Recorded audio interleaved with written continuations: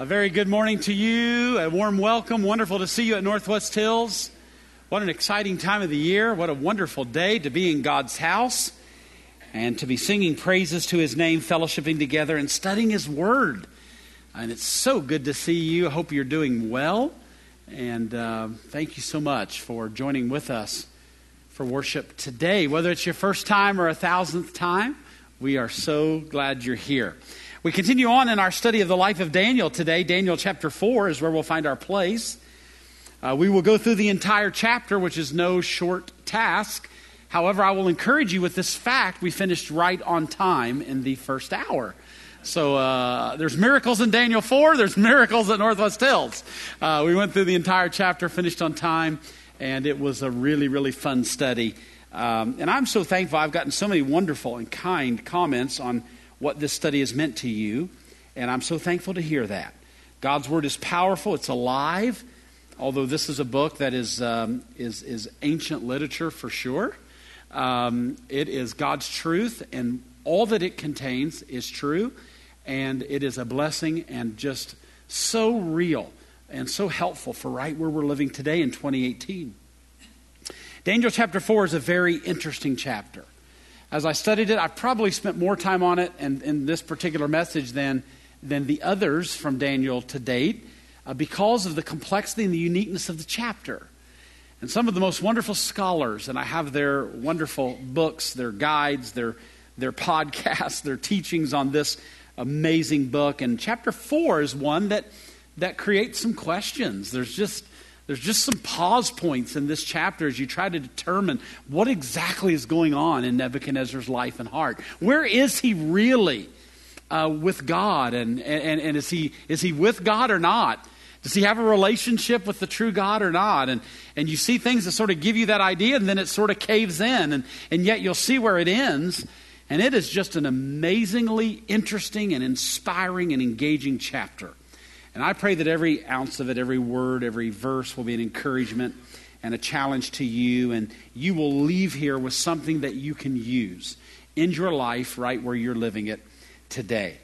Daniel chapter 4 starts out really, really well. King Nebuchadnezzar sent this message to the people of every race and nation and language throughout all the world. It is very important for us to realize that King Nebuchadnezzar was an extremely powerful king in his day.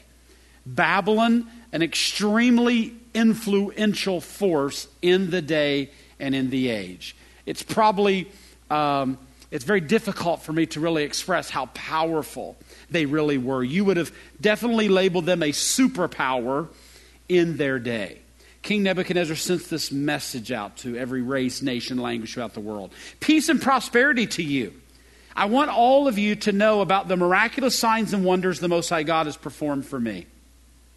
How great are His signs, how powerful His wonders. His kingdom will last forever, His rule through all generations. We read that and go, wow, what is going on in this man's heart? We've seen him in the high highs and the low lows of 1, 2, and 3. And did his experience with Shadrach, Meshach, and Abednego in the fiery furnace make a huge spiritual impact on this king? Did something happen when he leaned forward and could feel the heat upon his face of that furnace and see not only 3 in there, but 4 and 1 like the Son of God? Did he come face to face with the reality that our God is a God who can rescue, who can save, who can redeem? We hear these first 3 verses and we're really intrigued as to where this king is at. And yet it seems to cave in verse 4. I, Nebuchadnezzar, was living in my palace in comfort and prosperity. But one night I had a dream that frightened me. I saw visions that terrified me as I lay in my bed. My first point in this message, and we'll go entirely through the 4th chapter. I'm going to cover it in 3 simple points. And the first point is this: here we go again. That's the title of the first point. Here we go again. We've seen this movie before. We've seen this scene before. We've been encouraged. There's peace in the valley. All is well. Nebuchadnezzar living in my palace in comfort and prosperity. Trust me, that's an understatement. But one night I had a dream that frightened me. I saw visions that terrified me as I lay in my bed. Here we go again. Point A under that, we have an upset king. What does he do as he deals with this vision and this dream that terrified him? So I issued an order calling in all the wise men of Babylon so they could tell me what my dream meant. When all the magicians, enchanters, astrologers, and fortune tellers came in, I told them the dream, and then I underlined this, in my Bible, I underlined the next phrase, but they could not tell me what it meant. Here we go again. We have what? We have a upset king. We have a useless court. I think this is the fourth time he's called them in, asking them to interpret, to share, to explain something, and not one time. 0 for 4 they are in their ability to tell the king exactly what's going on and what the dream means and what is happening in their life and in his life. They're not doing well at all. We have an upset king. We have a useless court. Here we go again. But watch what happens. At last, Daniel came in before me, and I told him the dream. He was named Belteshazzar. Now that's consistent if we go back to chapter 1. And you go down to verse 7, the chief of staff renamed them with these Babylonian names. Daniel was called Belteshazzar, Hananiah, Shadrach, Mishael was called Meshach, Azariah was called Abednego. And so all of a sudden this comes out here in chapter 4. Daniel, came in. His name was called Belteshazzar. Look at this, after my God, little g. Wait a minute. What happened with what we were reading up in verses 2 and 3? Where's Nebuchadnezzar really at? Belteshazzar, after my God, and the spirit of the holy gods is in him. All little g's there. Got to note that. I said to him, Belteshazzar, chief of the magicians, I know that the spirit of the holy God is in you, and that no mystery is too great for you to solve. Now tell me what my dream means. While I was lying in my bed, this is what I dreamed. I saw a large tree in the middle of the earth. Watch this, church. It's really interesting. The tree grew very tall and strong, reaching high into the heavens for all the world to see. It had fresh green leaves. It was loaded with fruit for all to eat. Wild animals lived in its shade, and birds nested in its branches. All the world was fed from this tree. I don't have a tree that's quite this big, but I've got a really nice tree in my front yard. And I look out yesterday mid-morning, and there is a mama deer, and there's 2 little deer, a doe and 2 fawns underneath that tree, and they're taking shelter from the rain. I look back about 15 minutes later, and a nice buck deer has joined them. Sitting on the antlers of a buck deer is a bird. Can you believe that? I lie to you not. And I'm going, wow. I start thinking, does God want to give me a dream? Because I see this big tree, and it's green, and it's got lots of growth, and it's got animals underneath of it taking shelter, and I'm going, oh, wow, what's going on here? And there it is. We see this in Oregon, don't we? It had fresh green leaves, and it was loaded with fruit for all to eat. Wild animals lived in its shade. Birds nested in its branches. All the world was fed from this tree. This is going to show you how powerful Babylon is. Make the correlation when we get down a little bit deeper. All the world was fed from this tree. Then, as I lay there dreaming, I saw a messenger, a holy one, coming down from the heaven. The messenger shouted, cut down the tree and lop off its branches. Shake off its leaves and scatter its fruit. Chase the wild animals from its shade and the birds from its branches. But leave the stump and the roots in the ground, bound with a band of iron and bronze and surrounded by tender grass. There's how we leave the stump and roots. Now let him be drenched with the dew of heaven, and let him live with the wild animals among the plants of the field for 7 periods of time. Let him have the mind of a wild animal instead of the mind of a human.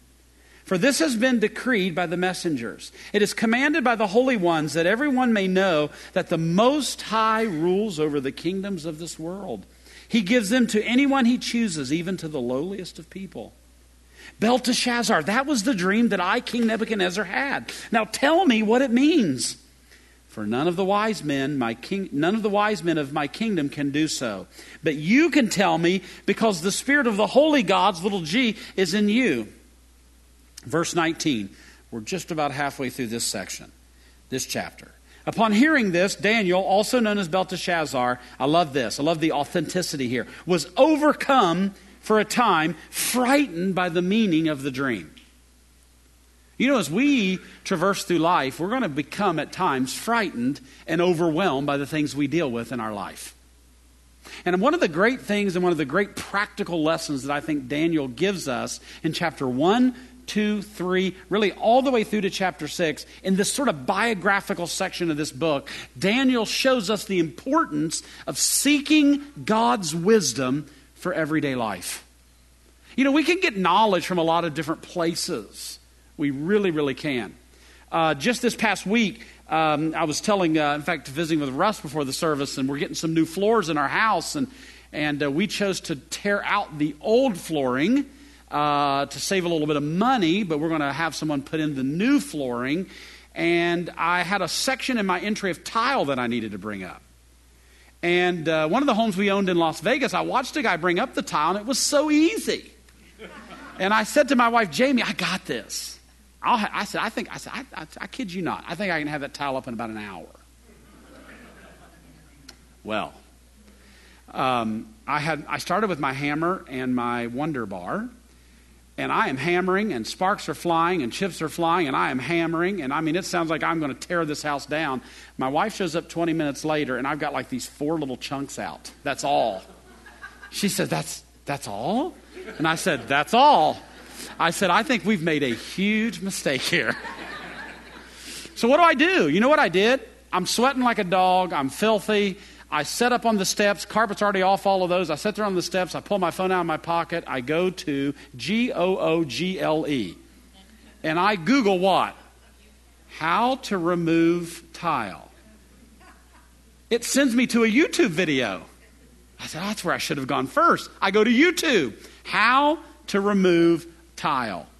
Only to find out I need a power tool to do this kind of tile, because this is an entirely different situation than what we have. And I'm gaining all kinds of knowledge. So I call some of my friends here at Northwest Hills, and one of them says, oh, you don't want to do that with a, right? And he takes about 20 minutes and educates me on the phone, right in line with this video I just watched, of how to handle this tile project. And he says, don't worry, I've got what you need. I'll have it in your office by 8 o'clock tomorrow morning. Well, that was another issue. I open up this thing in my office. Hey, Derek, stop by here for a second. Could you give me a little tutorial on how, right? You can get knowledge from a lot of different places. Let me tell you this, you can only get wisdom from one place, and that's from God.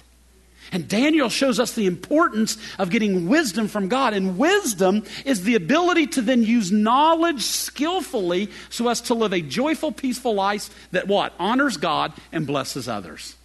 Wisdom is the ability to use knowledge skillfully in order to live a life that'll be an honor and a blessing to God, an honor and encouragement to others. And that's what Daniel shows us. And you know what, guys? Whether it's a silly tile project or whether it's a son or a daughter that's struggling in school, that's a lot more serious, really.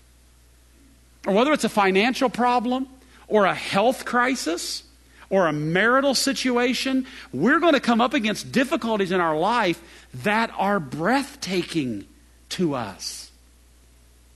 And this is exactly what Daniel is facing here. And remember, we're still under point 1. Here we go again. An upset king, a useless court, but look what Daniel does. Daniel gains understanding and wisdom from God. And that is one of the great encouragements from Daniel 1, 2, 3, and 4. I think it's a practical takeaway from the Life of Daniel series. When we come up against any difficulty in our life, and may I just say this, really for every moment of our life, let's seek God's wisdom. And let's ask Him to help us to have the wisdom that we need to use the knowledge that we can garner from a lot of different places in order to live a skillful and blessed life that'll honor God and be an encouragement and blessing to others. We need His wisdom. Proverbs 3, 5, and 6, trust in the Lord with all thine heart. Lean not unto your own understanding. In all your ways acknowledge Him, and He will direct your paths. Proverbs 1, 1 through 7, just a clarion HD call for us to seek that wisdom from God, that wisdom that can allow us to live our lives skillfully and successfully. So Daniel's going to get that wisdom from God. Daniel, also known as Belteshazzar, was overcome for a time. frightened by the meaning of the dream. I'm going to tell you, this week I was overcome by that tile. Sweating, not moving the needle at all. What have I done? Look at this mess.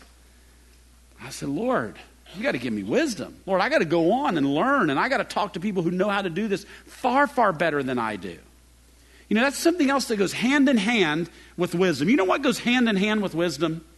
Humility. When we just acknowledge the fact that we need God to help us with the situations that we're dealing with in our life. Belteshazzar, don't be alarmed by the dream and what it means, the king said. Belteshazzar replied, I wish the events foreshadowed in this dream would happen to your enemies, my lord, and not to you. The tree you saw, verse 20, was growing very tall and strong, reaching high into the heavens for all the world to see. It had fresh green leaves and was loaded with fruit for all to eat. Wild animals lived under its shade, birds nest in its branches. That tree, your majesty, is you. For you have grown strong and great. Your greatness reaches up to the heaven and your rule to the ends of the earth. Think of that. Wow. Then you saw a messenger, a holy one, coming down from the heaven and saying, cut down the tree and destroy it, but leave the stumps and the roots in the ground, bound with a band of iron and bronze and surrounded by tender grass. Let him be drenched with the dew of heaven. Let him live with the animals of the field for 7 periods of time. By the way, we've seen that phrase, 7 periods of time. A Jewish period of time was 1 year. So in other words, something's going to happen to King Nebuchadnezzar that's going to last 7 years. 7 years. Well, what's going to happen? What's all this mean? Verse 25, you will be driven from human society and you will live in the fields and with the wild animals. You will eat grass like a cow and you will be drenched with the dew of heaven. 7 periods of time, there it is, 7 years will pass while you live this way. Can you imagine? Until you learn that the Most High rules over the kingdoms of the world and gives them to anyone he chooses. But the stump and the roots of the tree were left in the ground. This means that you will receive your kingdom back when you have learned that the King of Heaven rules. In other words, you have learned these important lessons over that 7-year period. What have we seen in this here we go again section? We've seen an upset king. We've seen a useless court. We've seen Daniel again gets understanding from God. And then I don't want you to miss verse 27. We see once again Daniel's uncanny boldness.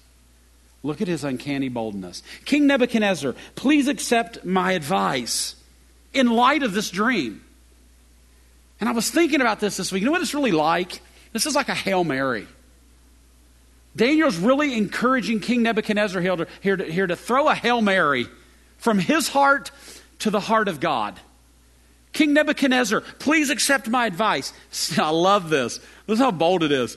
And bear in mind, he's talking to the dude whose kingdom rules over all the world, the known world, a superpower and a super king. King Nebuchadnezzar, please accept my advice. Stop sinning, do what is right, break from your wicked past, and be merciful to the poor.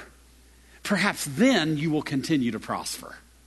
Maybe King Nebuchadnezzar, if you just throw a Hail Mary, not to the little g God, but to the capital G God. That one that you saw, that fourth one walking in that fire, that King of Kings and Lord of Lords, that sovereign God over all the universe, that one who created it all, who rules it all, who knows it all, who, by the way, King Nebuchadnezzar, you may not realize this yet, but you're about ready to realize it, who even sets you up as king, and in any moment, he can take you down as king. He's God. And if you would get right in your heart with his heart and his heart with your heart, maybe things could change. What's going to happen? Verse 28, startling. But all these things did happen to King Nebuchadnezzar 12 months later. So in other words, from the time that he had this dream, the court could tell him nothing. Daniel told him everything because he got wisdom and knowledge from God. Daniel delivers uncanny, bold advice that the king really ignores for 12 months. He just really went on business as usual. I wonder if he forgot about the dream during that time. Wonder if it haunted him.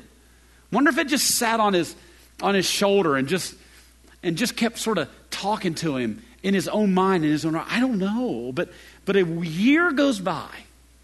12 months later, he was taking a walk on a flat roof of the royal palace in Babylon. As he looked out across the city, he said, don't miss this. Look at this great city of Babylon. Can you just see that scene? Look at this great city of Babylon. By my own mighty power, I have built this beautiful city as my royal residence to display there are far too many personal pronouns in here. This is not going to end well for King Nebuchadnezzar, and you guys already were sniffing it out. My power, my royal residence, my majestic splendor. While those words were still in his mouth, a voice from heaven called down. Now we're back 12 months earlier to the dream. In a moment like that, everything changes. A voice calls down from heaven. And what does it say? O King Nebuchadnezzar, this message is for you. You are no longer ruler of this kingdom. You will be driven from human society. You will live in the fields with the wild animals, and you will eat grass like a cow. 7 periods of time, 7 years will pass while you live this way. Can you imagine that? And you will be this way until you learn that the Most High rules over the kingdoms of the world and gives them to anyone he chooses. That same hour, the judgment was fulfilled and Nebuchadnezzar was driven from human society. He ate grass like a cow and he was drenched with the dew of heaven. He lived this way until his hair was as long as the eagle's feathers and his nails were like bird's claws. Unbelievable. What is God doing with this king? You know what God is doing with this king? God is humbling this king. God is showing this king who's who in the equation of life. And he is forcing this king to scour out any pride that he had in self-adulation and self-glorification. And by the way, it was that stroll across that flat roof and all of those personal pronouns that hastened on the reality of this dream. You know what? God is a long-suffering God. What might have happened had Nebuchadnezzar stopped his sinful ways? Had Nebuchadnezzar humbled his heart? Had Nebuchadnezzar really sought out what a relationship would be like with that God that was in that fire, the fourth one, the Son of God walking among them? But he didn't do that. He continued on in his absolute arrogant and prideful ways. And what we see happen here over a 7-year period is God humbling this king. The other day I took my daughter to a sleepover. I was driving back on Tampico, and a guy was there in his pickup truck, a hunter, could tell it, and he was looking at something through binoculars. I said, this has got to be interesting. So I stopped in the middle of the road. Nobody was coming. Well, mirror behind me. I kept checking. Nobody was coming. I look out there. There's a whole herd of elk out there in this big field. Beautiful. First time I'd seen elk in Oregon 2.0, my 2.0 experience with Oregon.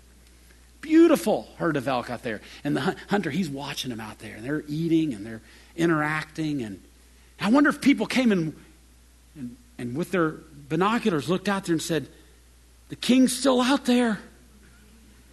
He's on all fours. He's eating grass. His hair looks longer than he did last month when we checked on him.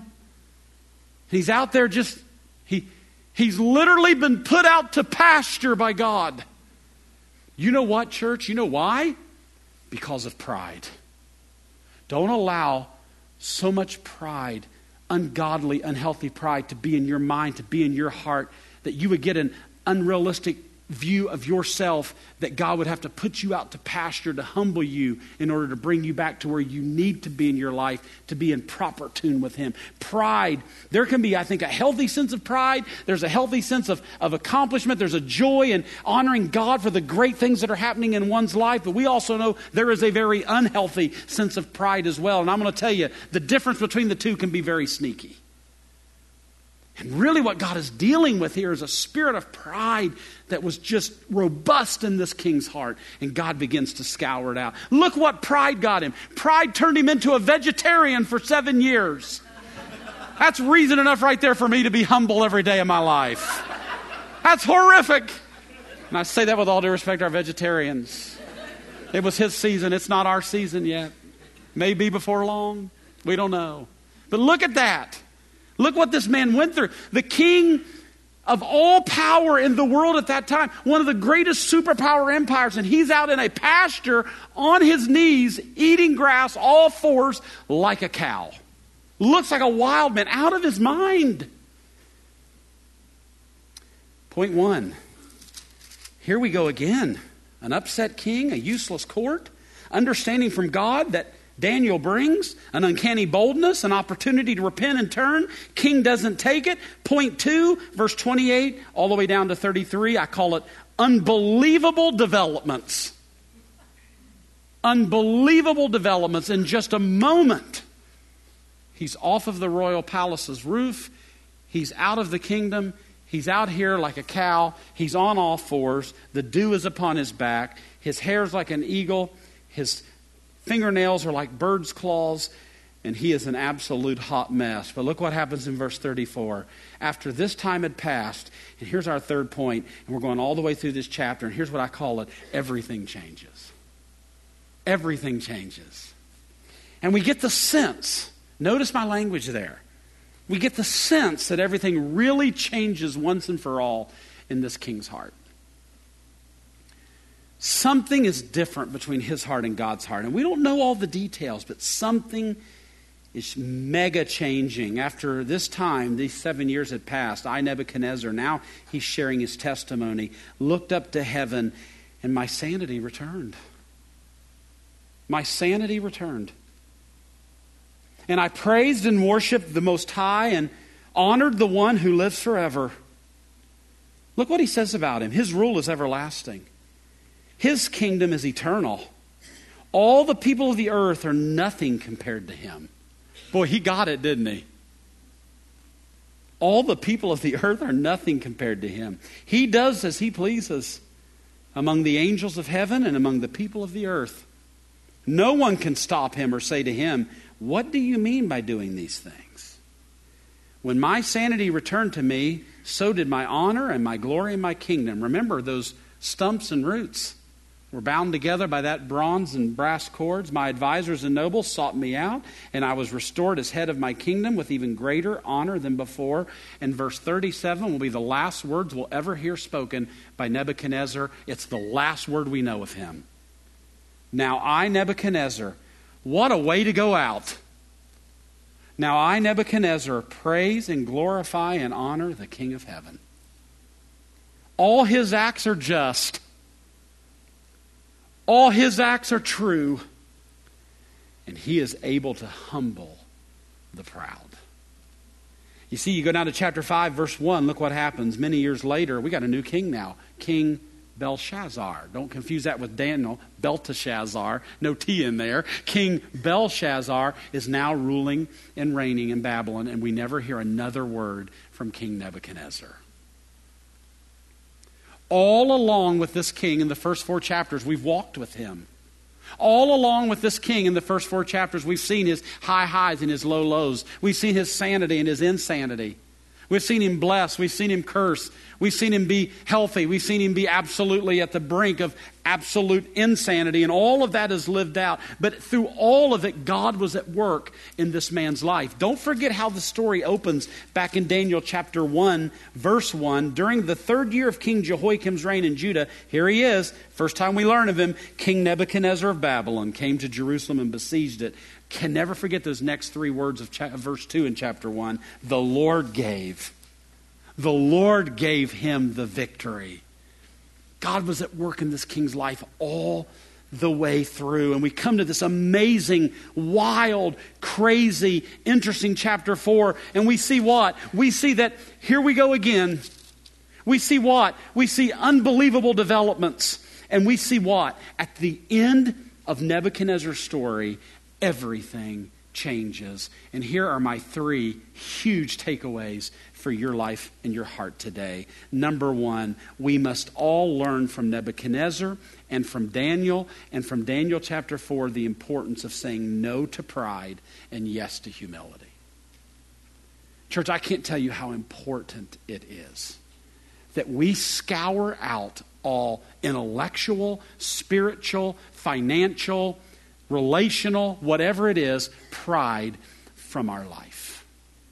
The Bible says in the wonderful epistles of Peter that God resisteth the proud, but he gives grace to the humble.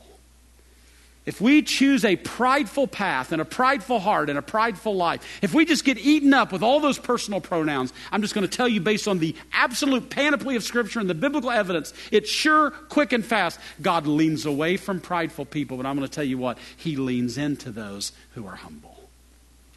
And out of this story, it's just a practical application point that we need to say no to pride and we need to say yes to humility.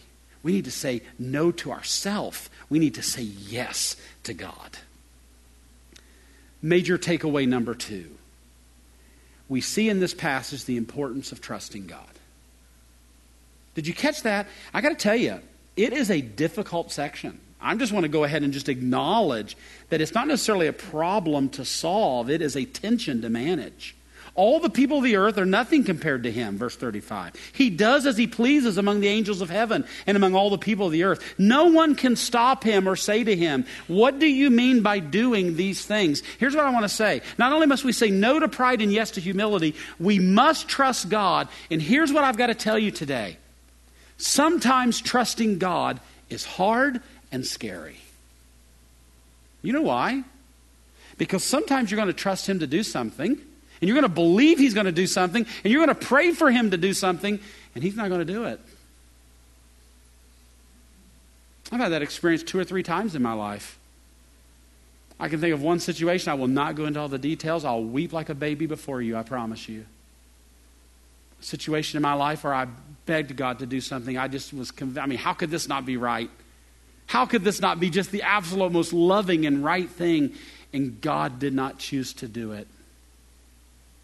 And I had to take a bold step and do what I had to do, believing all along and trying to understand why it is that God didn't arrange things. I knew he had the power. I believe fully he has the power to do whatever he wants. He can rule and reign in hearts. He can change circumstances. He sets up kings. He removes kings. And in my mind, I just was convinced, Lord, I know this has to be your will. I prayed for it. I believe I had tons of other people praying for it. But you know what? He didn't choose to do it.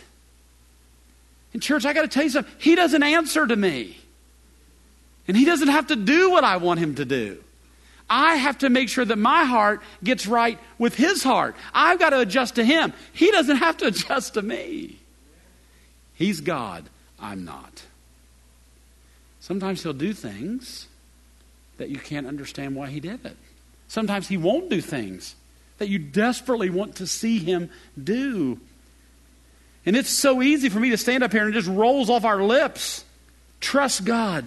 But we have to come to grips with the fact that sometimes trusting God is hard and it's scary. But are you to the place in your life that you can trust his heart when you cannot trace his hand? Where you can trust his heart when you cannot trace his hand. You know what? That also requires a level of humility. To say, God, I will trust you, even at times when it does not make sense to me. How could you not have delivered that child from that addiction? How could you not have healed my husband or my wife from that affliction? How could you let this person suffer and languish in that situation? Lord, what in the world are you up to? Sometimes these things just blow our minds. But it's important that we, out of a humble heart and a God-seeking heart, learn the joy of trusting him. We saw that back in chapter 3. It was so powerful with Daniel and Shadrach, Meshach, and Abednego. And the one thing that we noticed about these individuals is that they trusted God. Trust God. We believe him. Look at verse 26. Then Nebuchadnezzar said, Praise to the God of Shadrach, Meshach, and Abednego. 3:28. Praise to the God of Shadrach, Meshach, and Abednego. He sent his angels to rescue his servants who trusted him. They show us that pattern of unbelievable trust. Everything changes when we say no to pride and yes to humility. Everything changes when we choose to trust God, even when it's hard and even when it's scary. And everything can change when God works in the hearts and lives of crazy people who are in crazy circumstances as a result of their crazy choices. And that ought to encourage some people in this room. Because you've got some things going on in your family and at work. And we say, this is crazy. I can't believe our adult son is making that choice or is going down that road. I can't believe our grandson or granddaughter is making that choice or going down that road or is choosing to think like this or out into that or doing this or there. Or my spouse is talking like this. I cannot believe we're at this moment. We're actually having this conversation. Crazy situations, crazy scenarios. Guess what? God can get in the middle of those and he can do an amazing work in hearts, and he can take what is crazy and he can work it out for his good and for his honor and for his glory.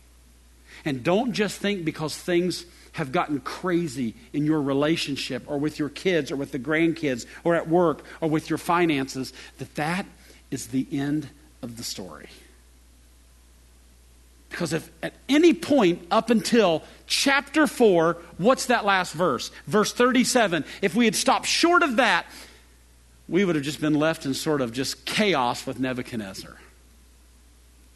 But God can take that chaos and he can bring it out to a purpose. God took this mess of Nebuchadnezzar's life and turned it into a message. And we see it in verse 37. Now I, Nebuchadnezzar, praise and glorify and honor the King of heaven. All his acts are just and true, and he is able to humble the proud. And at the end of his story, Nebuchadnezzar got it. And at the end of your child's story, he or she can get it. It's not over yet. And at the end of the testimony of your marriage, you can say, and you can even help other couples downstream from you, listen, we got it. We were once in this mess, but let me tell you what God did. And how he walked right into our fire. And he led us out and through because we trusted in him. It's not over yet. God was not finished with Nebuchadnezzar yet. And when we say no to pride and yes to humility, when we trust God even when it's scary and when it's difficult, and when we believe that God can work even in the craziest people's lives and in the craziest circumstances, I'm going to tell you what, we can start seeing verses like 437. And what a way for this king to go out. This crazy up and down king. This absolutely breathtaking story ends at the most wonderful verse. It is just a wonderful verse. Now I, Nebuchadnezzar, praise and glorify and honor the King of heaven. The only personal pronoun that's used there is in praise and honor and glory to the King of heaven. All his acts are just and true. And he is able to humble the proud. And guess what he says? I'm out of the pasture. I'm back in the palace. I'm off grass. And I'm back on meat. I'm out of insanity. You make the correlations, I'm not. And I'm back in sanity. I'm off all fours. And I'm back on two. And I understand the absolute breathtaking power of our great God. And when we're humble before him, and when we trust him, and when we believe in what he can do, he can absolutely blow our minds.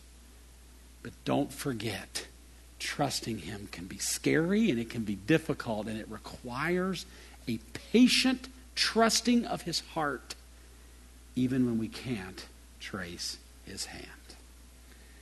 Father, we thank you for this amazing chapter. Is Nebuchadnezzar in heaven with you? Sure seems like it. Sure seems like this ended well, but at the end of the day, only you know his heart. And it's really only between you and him. But some amazing things were happening between your heart and his, and that's all we could ask for our spouses and our kids and our grandkids, those people we love, our neighbors, is that these individuals who we love would have an absolute heart-to-heart interaction with you. And may today nobody leave here hopeless. Not with God. There's no room for hopelessness. May nobody leave here today with pockets of pride. Lord, help us to scour out this pride. To be humble, to be watching what you're doing, to be believing that where we're at today just very well may not be the last chapter written here. God, you're still on the throne. You're still working. You're still healing. You're still redeeming. You're still challenging. You're still encouraging. Lord, you're at work. That's so exciting. And Lord, we thank you for Nebuchadnezzar and all that he taught us. We thank you for Daniel, who, as we read these chapters, see that he had quite an affinity for Nebuchadnezzar. They had obviously grown close over these years. My Lord, I wish this wasn't about you. Seems to be a care that Daniel had in his heart for this king, and how Daniel must have been thrilled to see the result of those 7 years. Lord, thank you for how you work in our lives and the lives of those that we love. Teach us great lessons from this amazingly powerful chapter. And we pray it in Jesus' name. Amen.